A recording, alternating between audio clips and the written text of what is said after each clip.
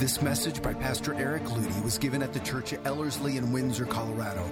As a ministry, we desire to see the return of strong, triumphant Christianity in the church today. We make these messages available free of charge for the purpose of strengthening the body of Christ and igniting bold faith in the hearts of believers around the world. The ministry of Ellerslie is made possible through the prayers and financial support of listeners like you. If you have been personally impacted by Ellerslie's messages, please consider partnering with us as we build world changers for Jesus Christ through gospel-centered discipleship. Visit Ellerslie.com to learn more. Now, here's Pastor Eric Ludy. This is a name that means a lot to me. At first, to you, it's like, what in the world is that? In the Hebrew, the word for man is ish. So when you add that on the end, you get something very delicate. Something like man, but different. Something that complements man perfectly. Where man is known as the strong, this one is more of the fragile and the delicate. That little on the end with the umlaut that we see adds something fragrant that in and of ourselves as men, we just don't have. Okay, we can all acknowledge it. And it's woman. It's the bride. It's the beloved. And so this is in a sense a picture of a bridegroom's pursuit of a bride. That is one of the overriding themes in Scripture that we see. God as the bridegroom pursuing us as a bride. And for some of us as men, that's a little strange. I get that. It's also strange for the women when Paul, the apostle, exhorts you to quit yourselves like men and be strong. In other words, the idea of gender in the Bible is used to bring out dimension of the kingdom of heaven. And as men, we have a role to reveal who Christ is in a very unique way. But as women, you have an opportunity to reveal the kingdom of heaven in a very unique way as well. But the bride is the one that's dependent. The one that leans on the strong right arm of her groom. And as Christians, we are the bride. We are not the Savior. We are not the strong man. We are the one who leans on the strong. Every one of us, even the men in here, need to learn to be the ones that are dependent upon the strong, righteous, saving arm of Jesus Christ. All right. Let's get into this. This has the potential to be quite beautiful. I mean, we're starting this out with a poem. This is something that I wrote, and I don't know what got into me to share this with you. Okay, I usually don't share my poetry. When the alumni conference was in town, I shared some poetry. I don't usually do this, but something's obviously stirring me up, guys. So I was preparing a series. Some of you know that I've prepared a series for Hudson. It's called The Honorable Man, and it's 7 installments, and we're on 3 now, of just the vision, the epic vision of what it is for a young man to become, a boy to become a man. And it is powerful stuff. So in the process, I've been working on this for Harper, and it's called The Invention of Beautiful. And in the process, I was writing poetry because how do I explain this? And so I wrote a poem on femininity that is just a little too uncomfortable to read in here. And so, but this one captured the other dimension of it, which is, you can see it in the title. It's This Is He. And I mean, this is so stirring to me as a man, okay? But I don't care who you are, man, woman, this is stirring. This is something special. This is what we're going to meditate upon. This is he. In the Hebrew, they call him Ish. The man, husband, priest, and soldier. In the language of a female wish, hero, champion, selfless savior. Forged in fires, fashioned through pain, built through wind, sleet, bluster, and rain. This is he, the chosen vessel, the one selected to carry the name. This is he, built of gristle, the one of humble manger fame. This is he, sinew and muscle, the bearded, bloodied, brawny type. This is he, designed to wrestle, yet sent to earth to lay down his life. The legends say he's brave and true, audacious, stalwart, stature grand. The minstrel songs claim there is proof he's gentle as a baby lamb. Built for battle, fashioned for blows, prepared to take all hell to the nose. This is he, the royal seed, the one picked out to suffer and bleed. This is he, the bruised reed, who shouted victory from the tree. This is he who set all free by triumphing single-handedly. This is he who all agree deserves our laud eternally. Silence, O people, hush ye troops, the mighty man is passing through. Cover your mouth and rise to salute. Play those bagpipes, sound that flute. He raced through peril to snatch his prize. Danger he mocked, fear he defied. This is he, the one we buried, 'cause on his back our sin he carried. This is he, the one we cherish, 'cause he was cursed that we mightn't perish. This is he that blew wide the door, threw off those chains, is dead no more. This is he that reigns as master, manly and brave forever after. This is the Ish of capital I, showing how to live and die. All lowercase men must turn in mind, no greater map you'll ever find. Daring, doing, charging, defying, leaping, sprinting, willingly dying. This is he who set forth vision to carry out this manly mission. This is he who must do the working. Apart from him you can do nothing. This is he that is faithful to do all that he said and promised to. This is he who made you a man. Rise up now and take your stand. Oh, yeah. Oh, that's good stuff. I'm stirred. That is the one I want us to reflect upon today. This is the one who has set forth a pattern of love, of bravery, of courage that is so otherworldly. Ish, the man, the groom, the strong one, the first sufferer. If there's a bullet flying towards something that is weak, the Ish stands in front and takes the blow. The muscular and ready to die. Most men, when they think of manhood, don't recognize that that's what a man is. He's the one that is built to lay down his life. That's what we are. That's what Jesus was. Anyone want to argue that? This is what the man of all men showed us. What was he built for? He was built for Calvary. Why would a man be built to do that? To lay down his life for the weak.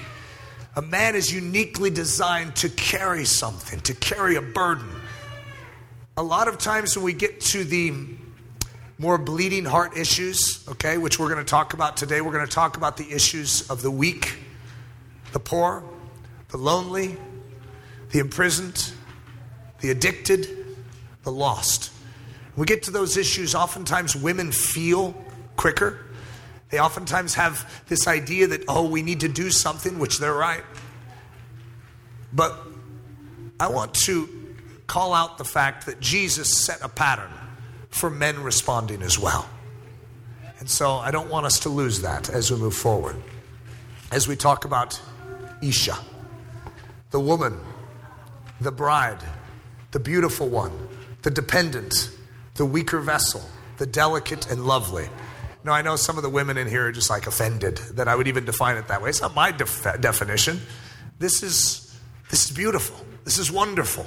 This isn't something to be ashamed of. I know our culture has gone rogue and renegade and tried to defy the way that God created the heavens and the earth, how he designed man and woman. But I'm not going anywhere on that point. I'm standing right here. God did it, and he did it well. It is good. It is very good. And I agree. Charles Spurgeon says something that those at Ellerslie have heard. It's in a message called Selima, a very profound message. I gave a message to it was a conference of girls probably like 15 years ago, and it was a message called Selima. It's been a very deep part of my life. I spent about 2 months in my life studying Song of Solomon. Well, that's a risky thing to do. And I'm not necessarily saying that everyone should just go out and do that. However, it so dramatically impacted me. I remember Charles Spurgeon describing it this way. He said, out of all the Bible, if you want to find the Holy of Holies, it's right there in Song of Solomon. Even the fragrance. This woman smells like frankincense. Well, the whole book is talking about frankincense, myrrh, gold-plated. What Christ does, what the groom does to this bride is the Holy of Holies. Like he's inviting her into the very presence of the King. And so there's something so beautiful. Listen to Charles Spurgeon speaking on Song of Solomon. So obviously there was someone else other than Eric that studied it. The translation into the word Shulamite is unhappy. It is unmusical and misses the meaning. The Hebrew word is a feminine of Solomon. Solomon may stand for the bridegroom's name, and then the well-beloved bride takes her husband's name in a feminine form of it, which is Shulamith or Solome, or perhaps better, Solima. Solomon is Solimo, and she is Solima. The king has named his name upon her. And as Caius has his Kaya, so Solomon has his Solima. Isn't that beautiful? And Ish, the capital I, Ish, has his Isha. I like that. I like that. Ezekiel 16, what we see is a picture of God speaking to his bride. Now, the reason I know that is because as the Bible progresses, we're going to see Jerusalem be identified as the bride of Christ. It's a symbol. And so in the end, you see the bride, Jerusalem, coming down, the new Jerusalem coming down from heaven, adorned as a bride. And so this symbol of Jerusalem, this holy city, this set-apart place for God's working. Where does he work? He does his work in Jerusalem. Where did he die? Jerusalem. Where did he rise again? Jerusalem. Where was the outpouring of the Holy Spirit? Where is he doing his work? It's right there. This is where his heart is beating. He cares about this Isha, this bride. So we know it as a city. I recognize that. But there's something here that God wants to draw and come out of the pages of Scripture and cause us to be brought into this drama. Just wait, because he's going to be the one doing it right here. The word of the Lord came to me, saying, Son of man, cause Jerusalem to know her abominations, and says, Thus says the Lord God to Jerusalem, your birth and your nativity are from the land of Canaan. Your father was an Amorite and your mother a Hittite.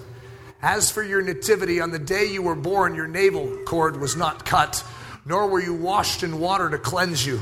You were not rubbed with salt, nor wrapped in swaddling cloths. No eye pitied you to do any of these things for you, to have compassion on you. But you were thrown out into the open field when you yourself were loathed on the day you were born.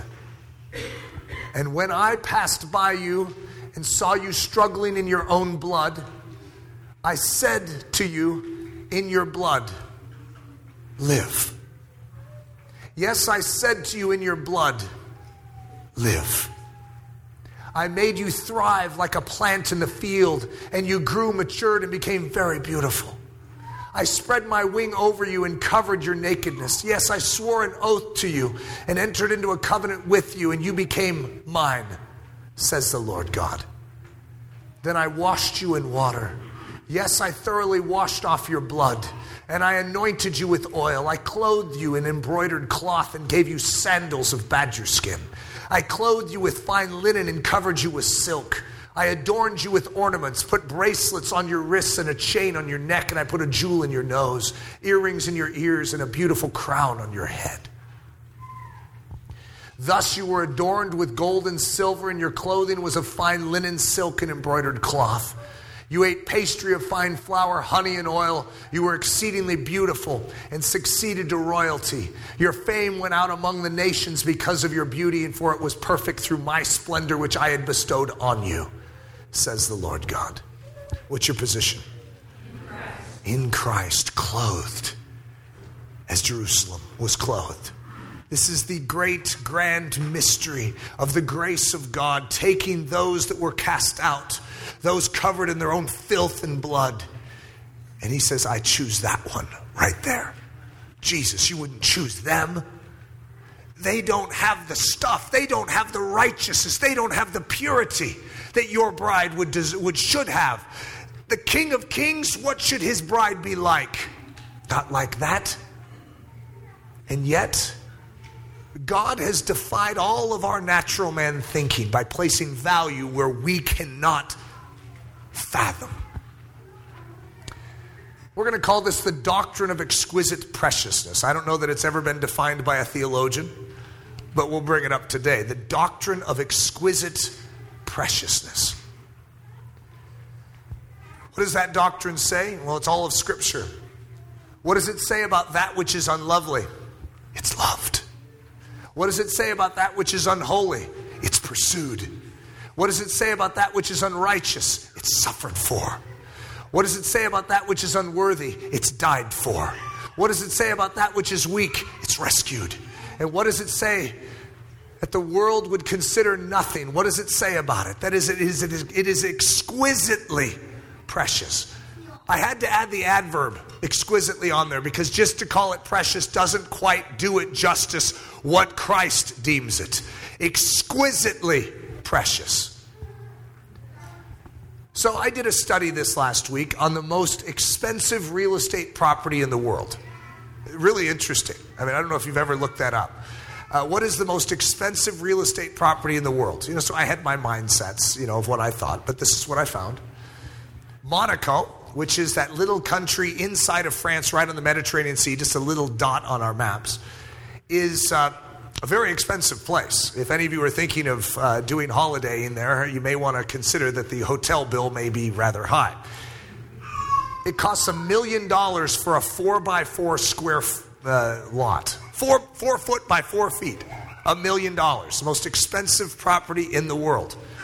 In Hong Kong, it costs $50,000 a square foot. Now, before I did this, I thought Windsor, Colorado may rank in the top 5.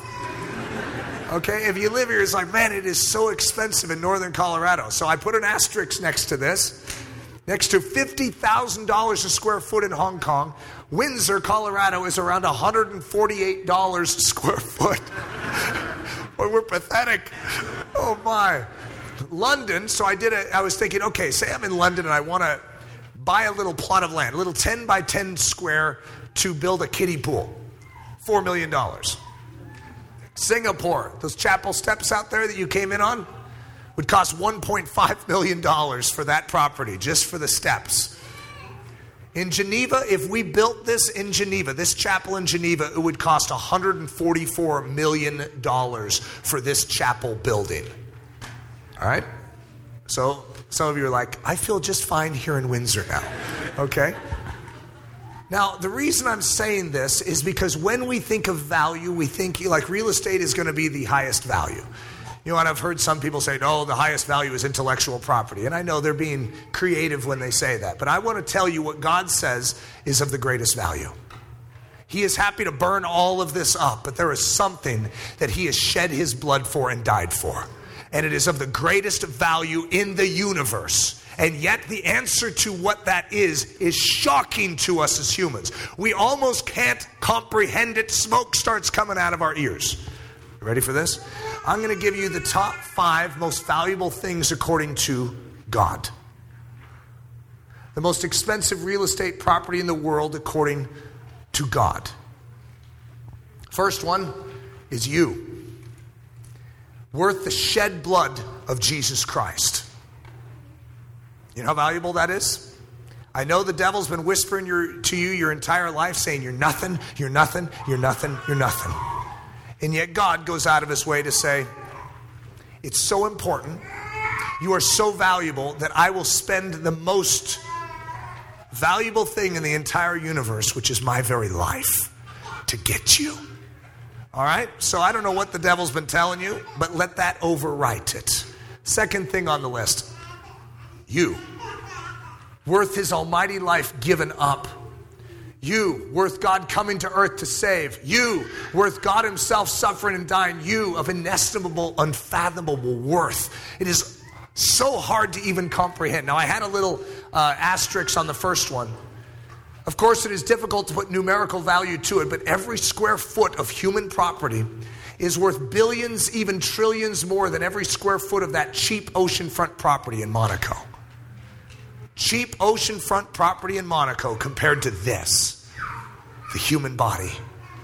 You see, the devil goes out of his way to try and diminish the value, but he also, in the same time, is proving its value. You see, he's not after the chair you're sitting in. He's not trying to possess the carpet. He's not trying to hinder the wall. He's after humans. Why? Because he knows God has set his favor, his love, his pursuit singularly upon them. He is happy to give up the entire heavens and the earth to make sure he procures us. That is an incredible thought. And so as a result, as a foundation for where we're going today, I think we need to awaken to this. We need to wrestle with this. We need to allow God's truth to overwrite so many lies. So just try and fathom this. He desires you. So much so that he gave up his life to purchase you. And so much so that he made a way for every bit of your filth to be absolved. And so much so that he supplied all the heavy equipment required to clean up your life. And so much so that he supplied all the building tools and the construction crew needed to build your life into a picture of his heavenly glory. The Holy Spirit has been given everything needed for life and godliness, the shed blood of Jesus, and everything necessary and requisite to lift you out of the ash heap, to lift you out of the dumpster, and to literally restore your life and make it what God intended it to be. The unfathomable gospel. You don't receive what you deserve. If we were to ask right now, according to the justice system of heaven, if what we deserve, if we get it, it's not pretty.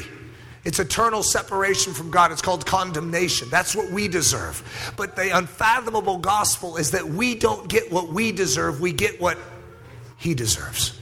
What does Jesus deserve? He deserves everything. He's inherited everything. He's inherited the highest position. He's been exalted to the highest place. And any one of us that will humble ourselves and believe in him, you know what happens? We inherit his inheritance. We receive his position. I mean, it's almost ridiculous. It is. You see, we are like a landfill on a Monaco coastline. Oceanfront view, that's us. But we're a landfill. We're full of so much junk, so much filth, so much stink. And yet underneath that, when the Spirit of God comes in and clears off that junk, you know what's underneath? The most precious property in the world. That is an extraordinary thought. So how does this unfathomable gospel affect us? If you recognize, if you catch it, that you are a redeemed landfill on the coastlines of Monaco, 10-mile stretch. I mean, this is so valuable that it's incomprehensible to us. Smoke's coming out of our ears. And you felt so worthless, but the moment you come to Christ, he clears off the junk, the garbage. And what's left is something of such extreme and exquisite preciousness. So, when you know that, how does it change you? You know what you begin to think? You look at someone next to you and go, you are a 10-mile stretch of Monaco coastline. In fact, it's greater than that. It's like a 10-mile stretch of heavenly coastline. Exquisite preciousness. So, how does it change us? We don't give to others what they deserve. What do we give? We give them what Christ deserves. In other words, there could be someone walking down the road that doesn't deserve much, right? In the earthly sense, they may deserve hell. And yet, what do we give them? We give them a taste of heaven. We give them the love of Jesus. This is how we function as Christians. We don't measure people by their stink. We measure people by the preciousness under the stink. God has purchased this. He's after this. He desires this. And though, yes, they're covered with a bunch of stink right now, Jesus wants to clear off that stink. He wants to get down to why they were created, and he wants them to know it. So this is how it changes us. The reason it's important for us to know the value. You see, we aren't the ones that have accomplished this. The fact that God has seen fit to put value on this, it's almost incomprehensible to me too. But he has. And he hasn't just put value on us in this room, but those out there that are still covered with filth. He says, that's precious to me. But they're covered with filth, God. Yeah, but I died so that that filth could be removed. They need to hear the hope that is found in Jesus Christ. Matthew 25, Jesus talking, for I was hungry and you gave me meat. I was thirsty and you gave me drink. I was a stranger and you took me in, naked and you clothed me. I was sick and you visited me. I was in prison and you came unto me. And the king shall answer and say unto them, Verily I say unto you, inasmuch as you have done it unto one of the least of these my brethren, you have done it unto me. So as a result, as a Christian, what we recognize is we do not see landfill, we see preciousness. In the same way, we need to allow our eyesight to be cleared and fixed to recognize that we actually have value in the kingdom of heaven. You see, as long as you have a capital Y on you and it's all about you, you're a landfill. But the moment that you allow your Y in you to get lowercase and you say, God, this property is worthless unless you own it, unless you take it. And we humble ourselves and we lowercase that Y in you. Suddenly he can move in and make it all that he intended to be. He was to build his palace on that. That which showcases the glory, the majesty, the beauty of heaven on this property. He has chosen this, and everyone on the outside can say, that's a landfill. Not anymore. It was. I once was lost, but now I'm found. God loves to take that garbage dump known as us and convert it and change it into the place of his glory. We hope you have enjoyed this message by Pastor Eric Ludy, delivered at the Church of Ellerslie in Windsor, Colorado. Feel free to make copies of this message, but do not charge for these copies or alter their content in any way without expressed written permission. For more information about us or to help support the ministry of Ellerslie, we invite you to visit us at ellerslie.com, ELLERSLIE.com.